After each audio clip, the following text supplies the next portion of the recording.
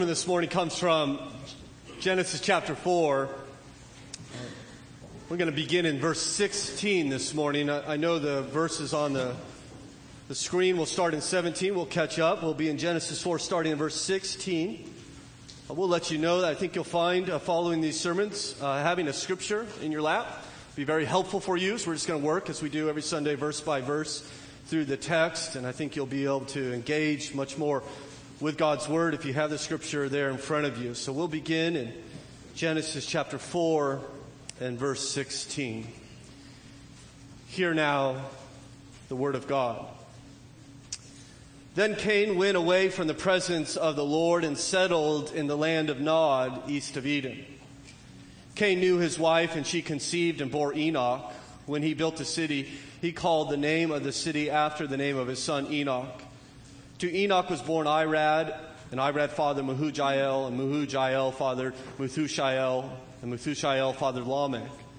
And Lamech took two wives. The name of one was Ada, and the name of the other was Zillah. Ada bore Jabal. He was the father of all those who dwell in tents and have livestock. His brother's name was Jubal. He was the father of those who play the lyre and pipe. Zillah also bore Tubal-Cain. He was the forger of all instruments of bronze and iron. The sister of Tubal-Cain was Naamah. Lamech said to his wives, Ada and Zillah, hear my voice, you wives of Lamech. Listen to what I say. I have killed a man for wounding me, a young man for striking me. If Cain's revenge is sevenfold, then Lamech's is 77-fold. And Adam knew his wife again, and she bore a son and called his name Seth. For she said, God has appointed for me another offspring instead of Abel, for Cain killed him. To Seth also a son was born, and he called his name Enosh. At that time, people began to call upon the name of the Lord. This is the book of the generations of Adam. When God created man, he made him in the likeness of God. Male and female, he created them, and he blessed them and named them man when they were created. When Adam had lived 130 years, he fathered a son in his own likeness after his image and named him Seth. The days of Adam after he fathered Seth were 800 years, and he had other sons and daughters. Thus all the days that Adam lived were 930 years, and he died. When Seth had lived 105 years, he fathered Enosh. Seth lived after he fathered Enosh 807 years, and had other sons and daughters. Thus all the days of Seth were 912 years, and he died. When Enosh had lived 90 years, he fathered Kenan. Enosh lived after he fathered Kenan 815 years and had other sons and daughters. Thus all the days of Enosh were 905 years, and he died. When Kenan had lived 70 years, he fathered Mahalalel. Kenan lived after he fathered Mahalalel 840 years and had other sons and daughters. Thus all the days of Kenan were 910 years, and he died. When Mahalalel had lived 65 years, he fathered Jared. Mahalalel lived after he fathered Jared 830 years and had other sons and daughters. Thus all the days of Mahalalel were 895 years, and he died. When Jared had lived 162 years, he fathered Enoch. Jared lived after he fathered Enoch 800 years and had other sons and daughters. Thus all the days of Jared were 962 years, and he died. When Enoch had lived 65 years, he fathered Methuselah. Enoch walked with God. After he fathered Methuselah 300 years and had other sons and daughters. Thus all the days of Enoch were 365 years. Enoch walked with God, and he was not, for God took him. When Methuselah had lived 187 years, he fathered Lamech. Methuselah lived after he fathered Lamech 782 years and had other sons and daughters. Thus all the days of Methuselah were 969 years, and he died. When Lamech had lived 182 years, he fathered a son and called his name Noah, saying, out of the ground that the Lord has cursed, this one shall bring us relief from our work and from the painful toil of our hands. Lamech lived after he fathered Noah 595 years and had other sons and daughters. Thus all the days of Lamech were 777 years, and he died. After Noah was 500 years old, Noah fathered Shem, Ham, and Japheth. Now, Father, we thank you for this time to come and hear from you and your word. And Father, we approach a text that is often not considered by your people. I trust you have put it in your scripture for our good and for your glory. And so will you come now and help us to hear it? Help us to know you through it, that we may follow you and love you and worship you with greater fervency and joy in our lives, we pray in Jesus' name. Amen. In 1844, there was a great leap forward in human ingenuity when Samuel Morse sent the first long-distance telegraph, from Washington to Baltimore. Afterwards, he was interviewed and was asked, Professor Morse, when you were making your experiments, did you ever come to a place of not knowing what to do next? Professor Morse responded, saying, more than once.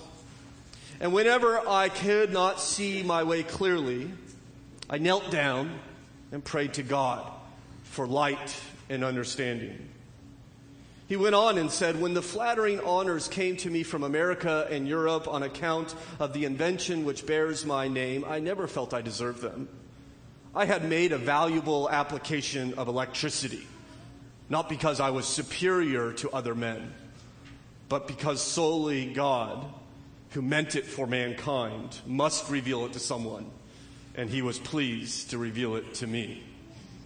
The first telegraph that was sent, by the way, the message was, what has God created? God, I think, continues to create.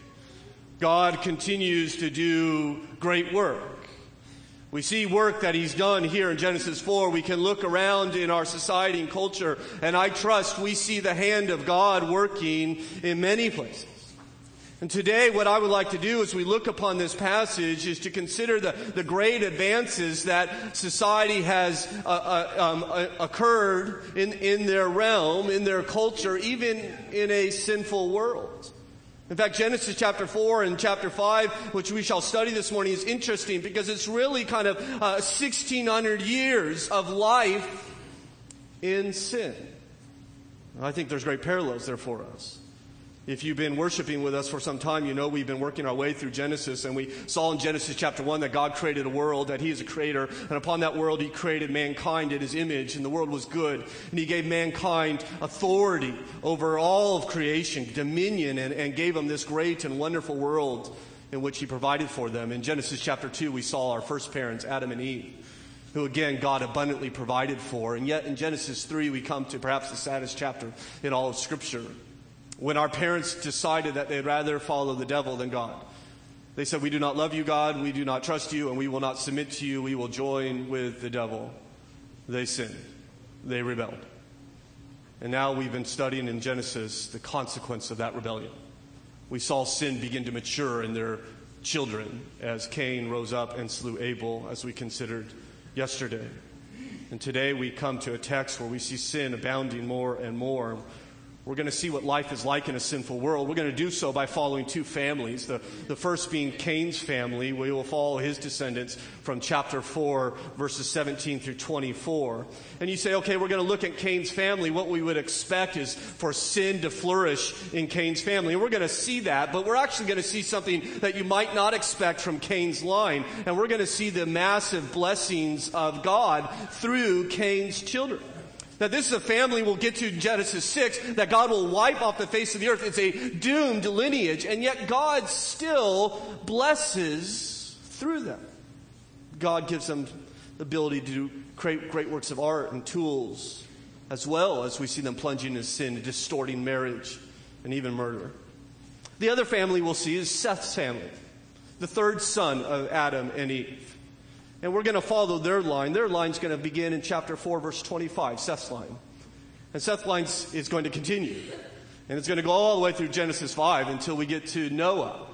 And then as we read Scripture, if you will, at your leisure, you will find this line continues on to this man named Abraham, and then the line continues on to another man named David, and eventually this line brings us right to Jesus. The whole of Scripture is going to follow Seth's line to bring us to the promised serpent slayer that was promised to Eve in Genesis 3 and verse 15. God will be faithful in preserving a line for himself.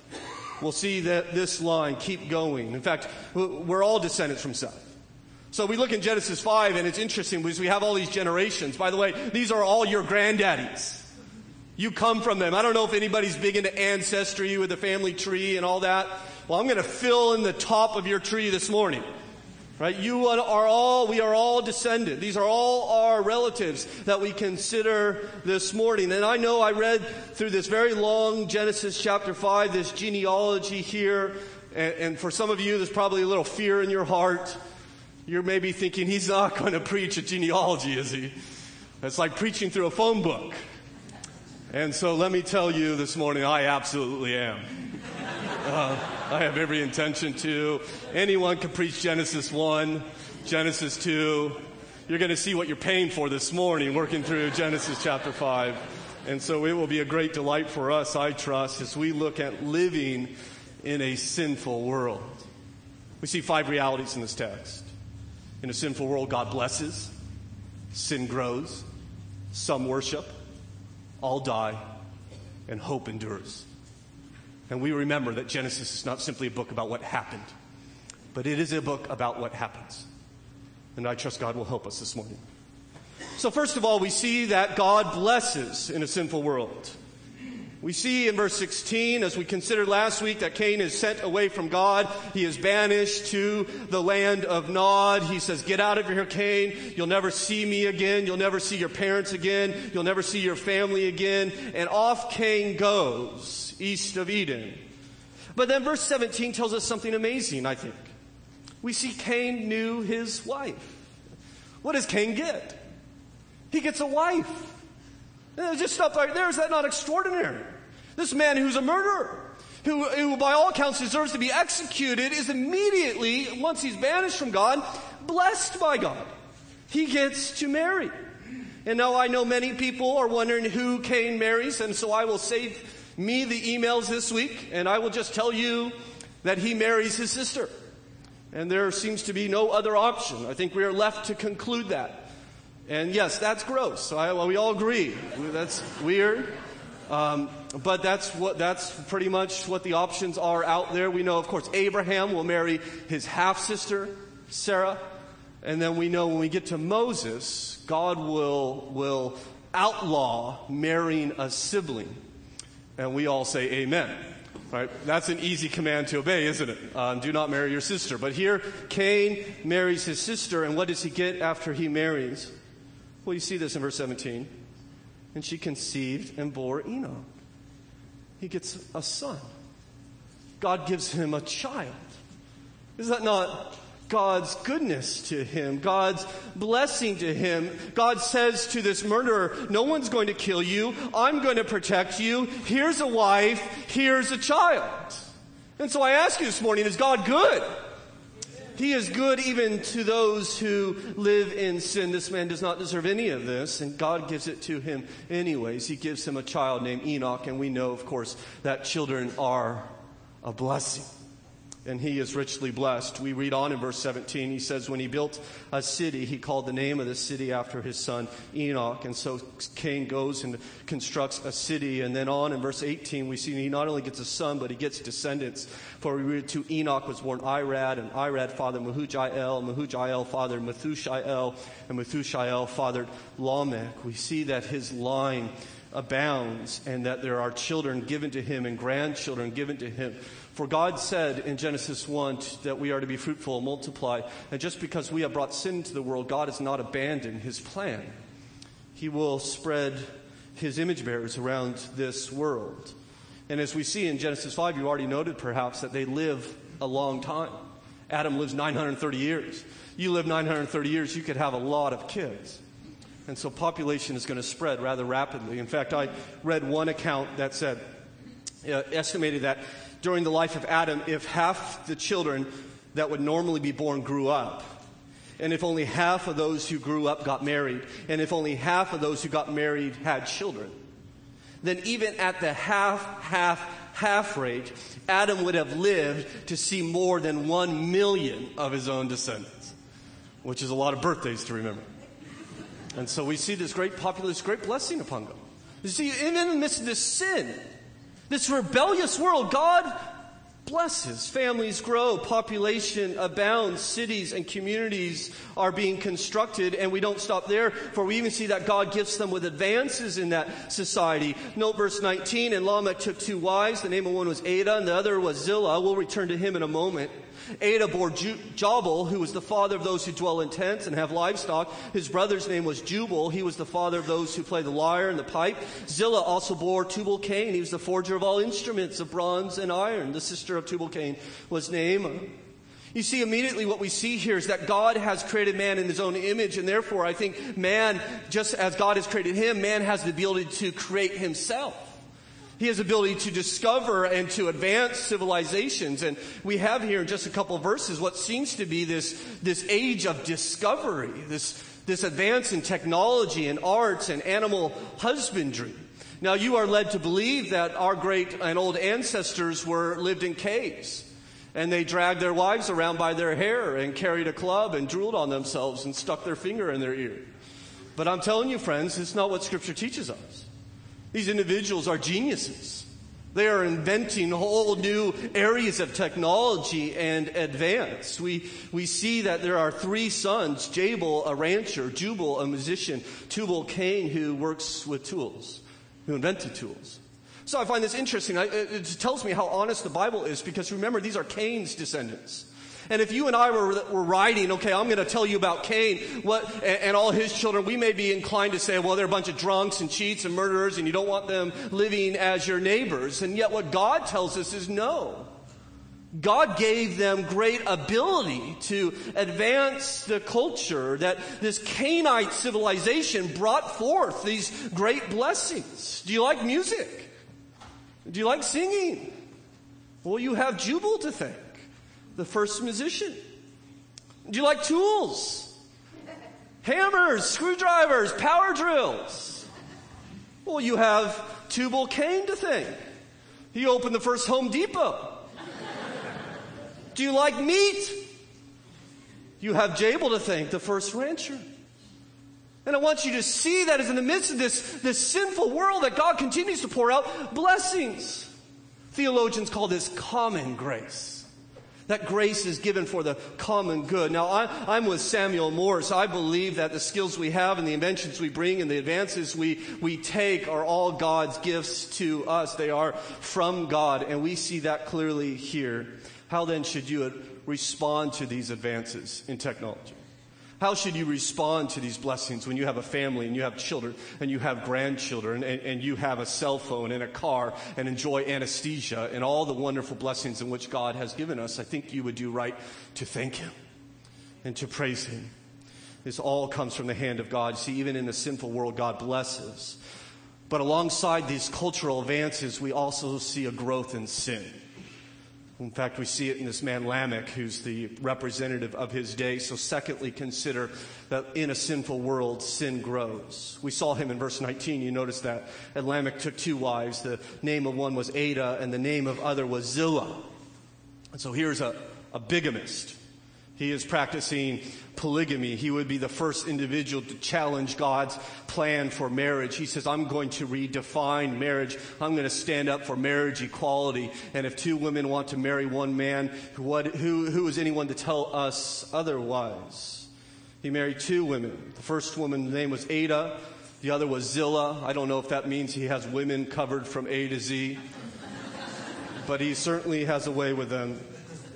Polygamy, just for clarity, is not a good idea, and it is not sanctioned by the Bible. It is clear to me that it is sin.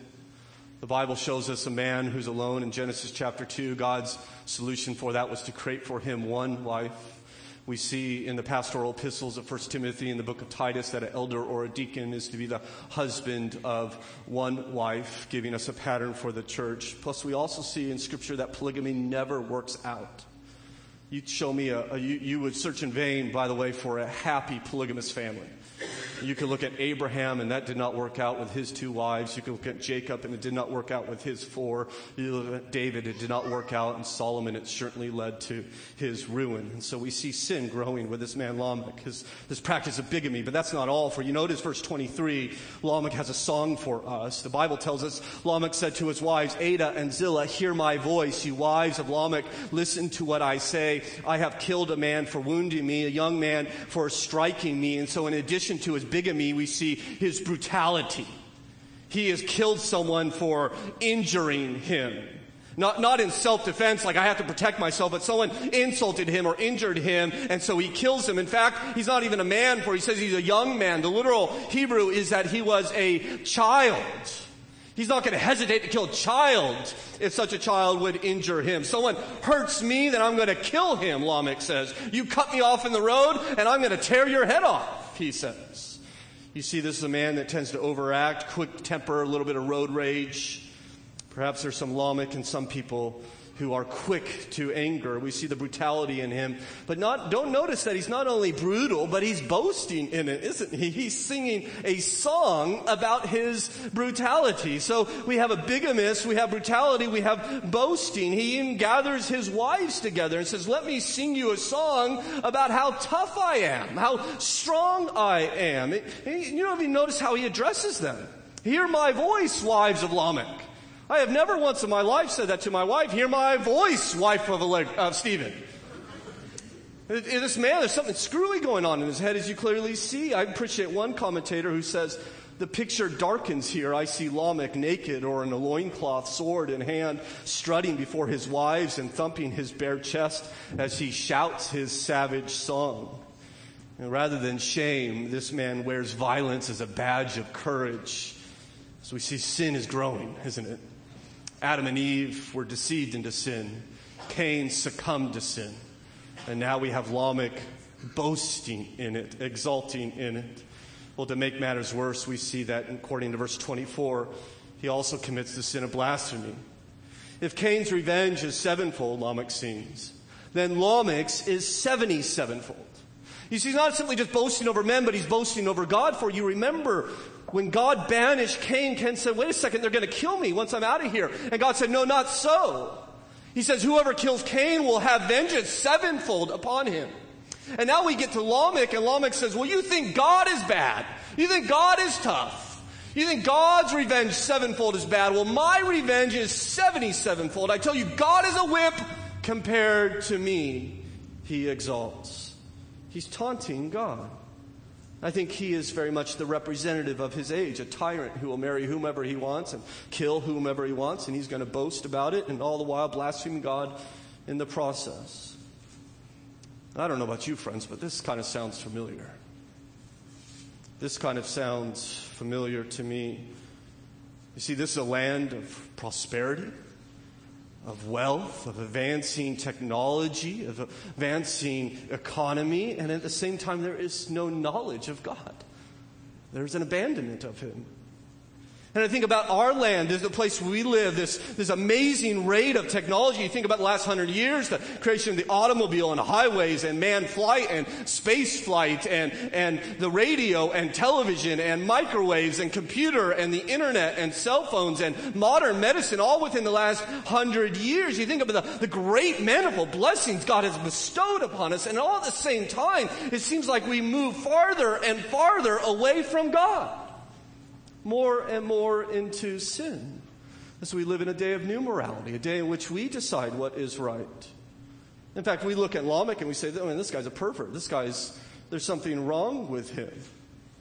But I will tell you, Lamech, who wanted to be intimate with a woman, actually put a ring on her finger and invited her to live under his roof and put food on her table. He actually married the women that he wanted to be with. I wish we can say that about our land. In fact, you think he only limited himself to 2. That seems awfully Puritan in American culture. And by the way, he kills in response to those who injure him. Evidently, in our land, we kill those simply because we're bored, as we saw this week in Oklahoma. He may have boasted about his sin, but we've taken that to an art form, haven't we? We've flaunted openly on television. We even have parades in our main streets in honor of sin and rebellion. I think if Lamech were alive today, he would look at America and say, you guys are sick. You guys are sinful. I think there's a lot of parallels here. He's not godly, don't get me wrong. But we've come a long way from his place. And so how do we deal with sin? If sin is going to grow in a sinful world, how then do we treat it? Well, Lamech gives us one suggestion. You do so with vengeance. Someone sins against you, respond 7-fold or 77-fold. It reminds me of another occasion in which Peter asked Jesus, how many times must I forgive my brother when he sins against me? 7 times? And I wonder if Jesus had Lamech in mind when he says, no, I tell you not 7 times, but 77 times. And so let me tell you, Christian, when you are confronted with sin, when people are beginning to destroy the country that you hold so dear, or people are assaulting you or coming against you, the appropriate response is not Lamech's to come with vengeance and justice, but it is to respond by sharing the grace in which you have received so freely. It is the proper response is to take the grace in which God has given us, the mercy and forgiveness, and be willing to bestow upon those who we would call our enemies. That's what Christ calls us to do. An avalanche of mercy, as you have received. Well, we not only see that sin grows in a sinful world, we see also that some worship. And so we move our attention from Cain's line and we go down to Seth's line. We see this in verse 25. And Adam knew his wife, and she bore a son and called his name Seth, for she said, God has appointed for me another offspring instead of Abel, for Cain killed him. And so she gets another child. Now you remember when Eve had Cain, back in verse 1 of chapter 4, remember she said, I have gotten the man, the Lord. That she thought that Cain was the promised serpent slayer from Genesis 3:15. That she thought that Cain was the Savior. And it obviously did not turn out that way, as we saw last week. And so you think, okay, well, I put all my faith in this son Cain, and he actually ended up destroying my family and murdering my other son. You think maybe she would grow a little disillusioned, a little bit bitter. You think she'd say, well, if that's the way you're going to treat me, God, then I'm out of this. I'm not following you anymore at all.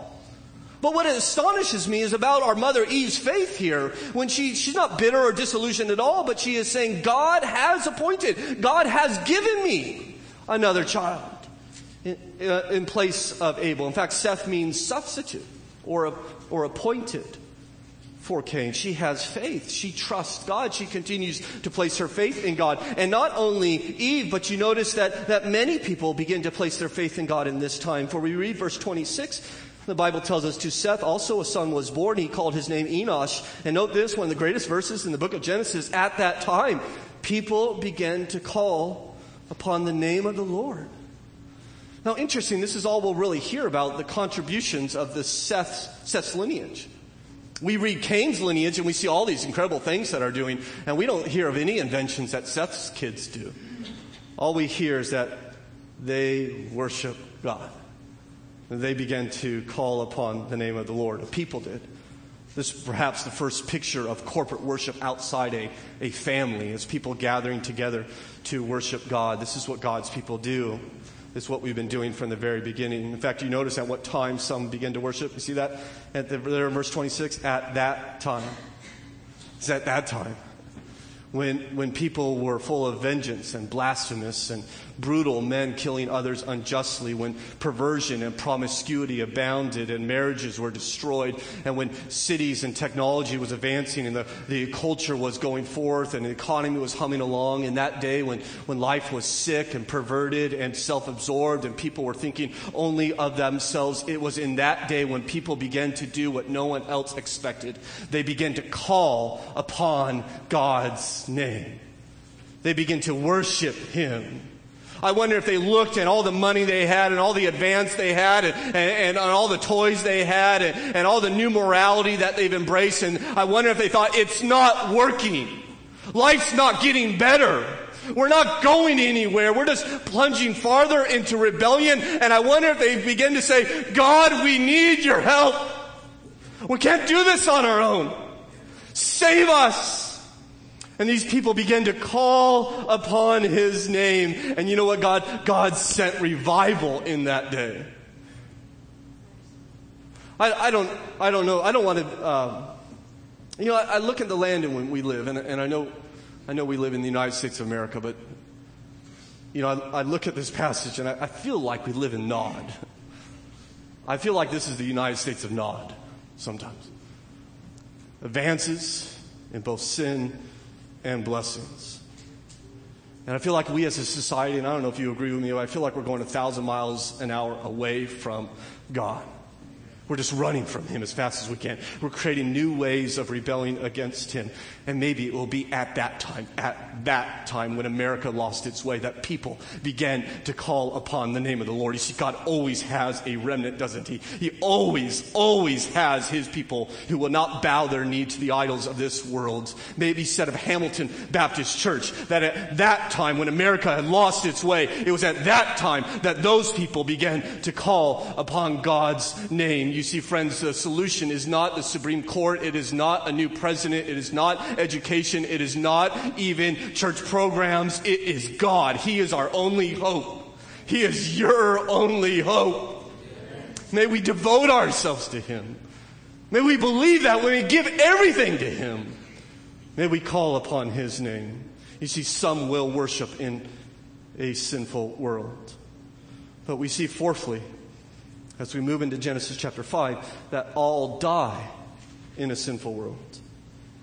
You notice here in verse 3 of Genesis 5, when Adam had lived 130 years, he fathered a son in his own likeness after his image and named him Seth.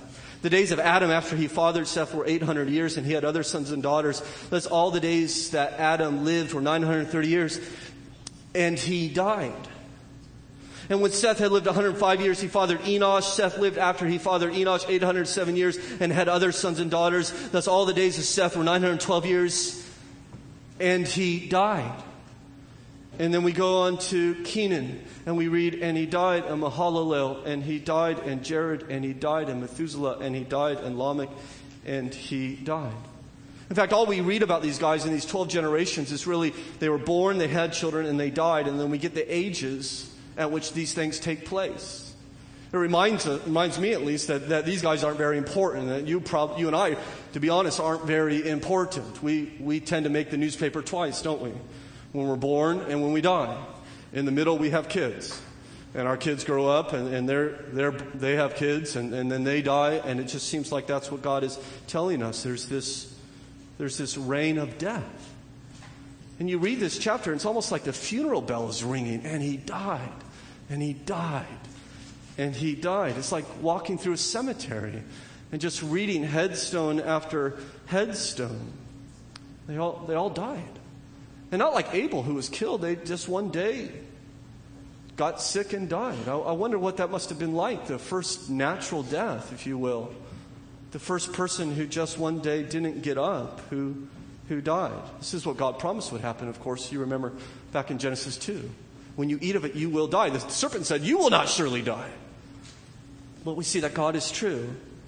Of course, they live long lives, you notice. And just to save you another email, you wonder, okay, why do they live so long? And my answer is, I don't know. I've heard the theories, and there's a lot of theories. A lot of people think they know. But I don't know why they lived. I think the world before the flood was a vastly different place. And evidently they are living 10 lifetimes or even more. But the point, I don't think from this passage, is how long they lived. The point is that they, at one point, stopped living because they all died.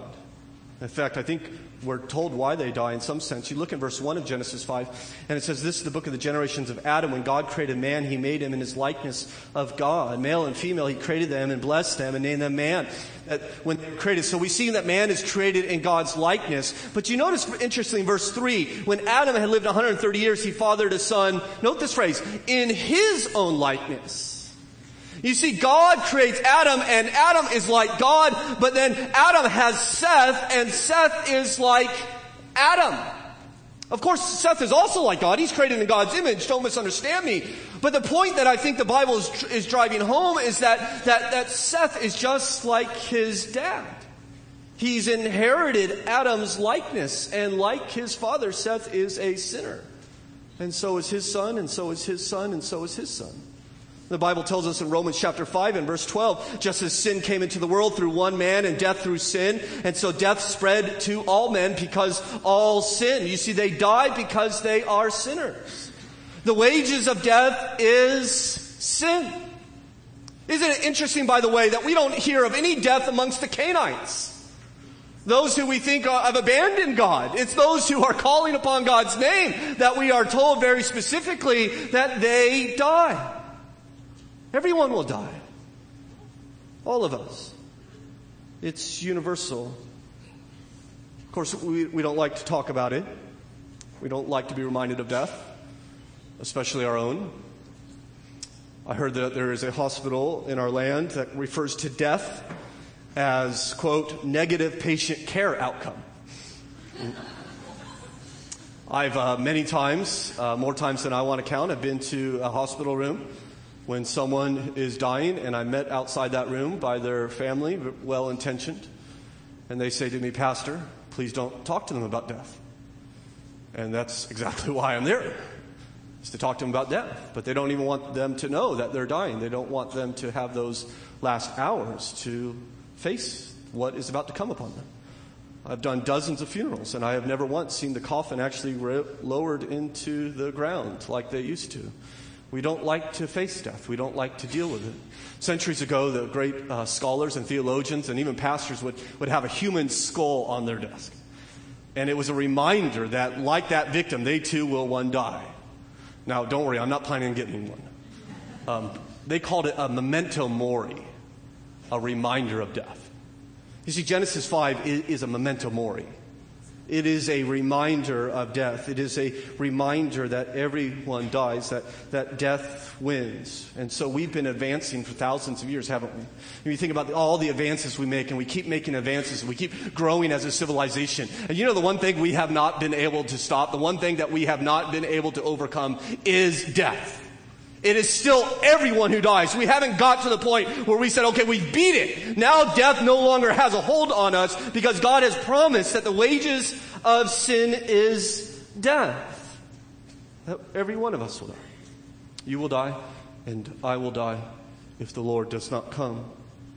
But there is amazingly, in this chapter, perhaps you picked it up when we read through it, one man who beats death. One man who overcomes it. There's walking through the cemetery of Genesis 5, there's like an open grave that was never filled, and on the headstone we read the name Enoch. As we see lastly, hope endures in a sinful world. Look down in verse 21. When Enoch had lived 65 years, he fathered Methuselah. Enoch walked with God after he fathered Methuselah 300 years and had other sons and daughters. Thus all the days of Enoch were 365 years. Enoch walked with God, and he was not, for God took him. And so we're reading through Genesis 5, and it was they live, they die, they live, they die, they live, they die, they live, they die. Enoch walked with God, and he was no more. God took him.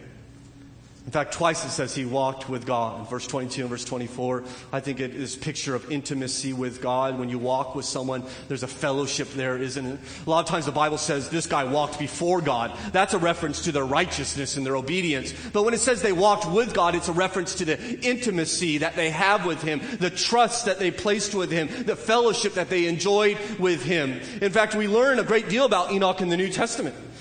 For instance, in Hebrews 11:5, it says, by faith Enoch was taken up so that he would not see death, and he was not found because God had taken him. Enoch walked by faith with God. He trusted in God. That's the start of his walk with God. I trust you, God. I want to follow you, God. And he not only trusted in God, but the book of Jude tells us that Enoch was a prophet, that he prophesied. In fact, in Jude 14, it says it was about these that Enoch, the seventh from Adam. Now that's interesting that Jude says Enoch's the seventh from Adam, because you know who else is the seventh from Adam? Lamech. Remember Lamech? He's also seventh from Adam. And then we also get Enoch, the same generation as Lamech. And so it's in that time, the seventh from Adam, that Jude says Enoch prophesied, saying, behold, the Lord comes with 10,000 of his holy ones to execute judgment on all and to convict all the ungodly of all their deeds of ungodliness that they have committed in such an ungodly way, and of all the harsh things that ungodly sinners have spoken against him. I'd like to hear that sermon. That's not the kind of sermon you hear on television these days. This therapy that is passed for preaching. That Enoch stood up and said, I want you to understand there's a holy God, and one day he shall come with judgment. He shall come to execute his wrath. That's what he preached. I wonder what he would think about our day, what our brother would say. You see, he not only walked with God, he trusted God, he proclaimed God's truth. You notice how long he did it for. Verse 22, Enoch walked with God. This is interesting to me. After he fathered Methuselah 300 years. So he walked with God 300 years. It's not a stroll. It's not a sprint. It is a lifetime of devotion. In fact, 4 or 5 lifetimes perhaps. But do you notice what happened in Enoch's life in order to get him to start to walk with God? It was after he had his son, Methuselah. You see that? For 65 years, Enoch's not walking with God. He has a boy. And there's something about his son's cry. It's something about holding that son in his arms that he says, I need to get my life in order. Because that boy is going to follow me where I lead him. He's going to follow his dad. And so Enoch began to walk with God at that time, at age 65. You know, the best thing you could do for your children is not to give them the best education or the best sports or teach them manners or how to drive a car. The best thing you could do for your kids is to walk with God and let them follow you. Enoch walked with God. And verse 24 says, and then he was not. He's gone one day. He's moving on up. Enoch has gone to be with God. In fact, Hebrews says by faith Enoch was taken up so that he should not see death, and he was not found. In other words, people went looking for him. I wonder what that day would have been like, where you go looking for your husband or your dad or your brother, and he is nowhere to be found. Adam died, Seth died, and Enoch was taken to God. And I think what God is doing as we end our time this morning is that he was showing us his intention to overthrow death. There's a glimpse of it, that there is a way to defeat death. We see you live, you die, you live, you die, you live, you die, or you walk with God and you go to heaven. There's a way to beat death. Not that you and I won't die, but we will go through death into God's presence if we walk with God. And so my question for you this morning is, do you walk with God? Are you walking with God? I'm not so interested to know if you one day used to walk with God or if you did this or that. I want to know today, do you walk with God? I love this picture. I love the intimacy that it is. I think of my children walking with their daddy, and you've experienced that when your child reaches up and grabs your hand, and it's a joy that comes when they place their trust in you by doing that. Some months ago, we took our kids to swim lessons, and I was taking a couple to one pool, and Allegra was taking another couple to another pool, and I don't know where the other ones were. Hopefully someone had them, but we were walking. I remember taking my kids to the pool for the first time, first swimming lessons they've ever done. We get out of the car, and we're walking to the pool, and there's other kids there, and there's a big pool there. And almost instinctively, I felt a little hand in this hand, and all of a sudden another little hand in this hand. And they didn't know, but Daddy was wearing a big smile. Because you know what they're saying is that, Daddy, we trust you. We're a little bit scared, a little bit nervous, but we'll go where you lead us. You just lead us. You just don't leave us. You protect us, and we'll follow. We'll do what you say that we are to do. We will go with you, but we just need your help. You see, that's the picture of walking with God. It is taking the hand of your God like a child takes the hand of a father and say, I will go where you send me. I will do what you want me to do. I will follow wherever you lead as long as you are with me. That's what Enoch did. Is that what you do? You walk with God. I'm not asking you, do you believe a certain set of facts? Of course, we have to believe a certain set of facts. We have to believe that Jesus died on the cross for our sins and rose from the grave. That's the only way that we can beat death, is by believing that. But it's more than that. It is acting on those and saying, I trust you, God. Because we're going to die. All of us. But if we walk with God, the Bible tells us to be absent from the body is to be present with the Lord.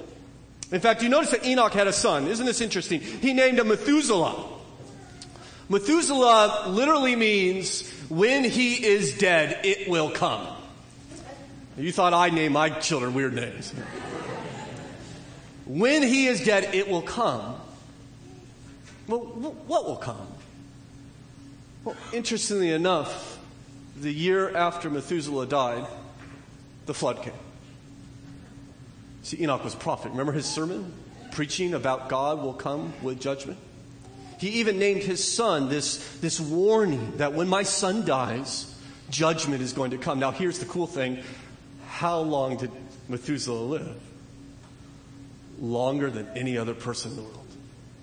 God says, when this boy's dead, I will come with judgment against unrepented sin, and then in great grace gave him more years than any other man in order to extend our opportunity to repent. For God is patient towards you, not wanting any to perish, but all to come to repentance. So have you repented?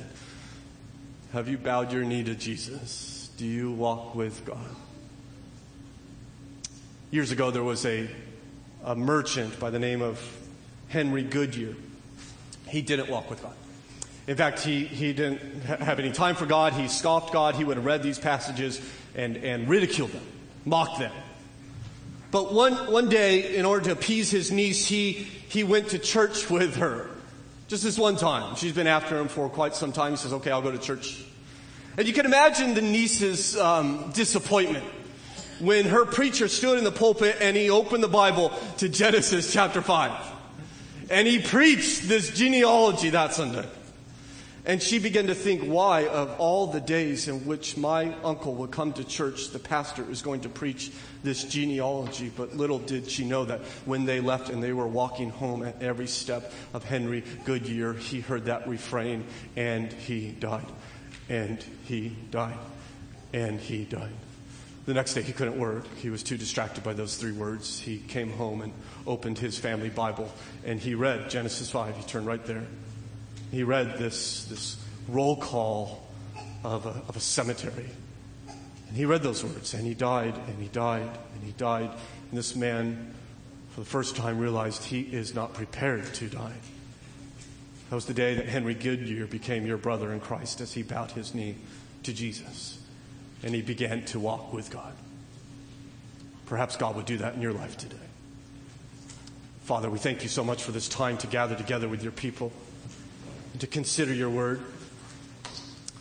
I thank you, Father, that though we live in a sinful land and there's evidence all abound, you are good and gracious and patient and continue to bestow upon us blessing, even though we continue to invent new ways of sin and rebellion. We thank you for all your goodness to us. We thank you for our families and our children and our brothers and sisters in Christ and all that you have given to us. We thank you for this very sober passage this morning. A gracious, I think, warning to those who are not ready to die. There may be some here who are thinking, I'm just going to get into heaven based upon my own merit and my own good works and my own righteousness. And your word tells us over and over and over again that will not suffice. We must have Christ's works. And so perhaps you would give one faith to bow their knee to you today and say, okay, God, I've lived this long. I want to walk with you now.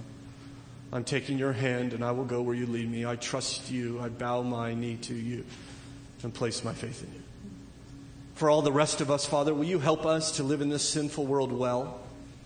I'm afraid so often, Father, your church, your people get distracted, and we begin to look at those who sin around us, and we would treat our enemies with hate and scorn. And we see that Christ would never do that. That he would love his enemies, and he has called us to do the same. And so as this world goes 1,000 miles an hour into sin, may we continue to walk with you and at the same time love those who would not. Share the grace of God with them that we have received. Will you help us to be those people? Will you help this to be a place of people who trust not in the things of this world, but trust in you, a people who call upon you? Do that work in us, we pray, even now, in Jesus' name. Amen. Let's stand as we join.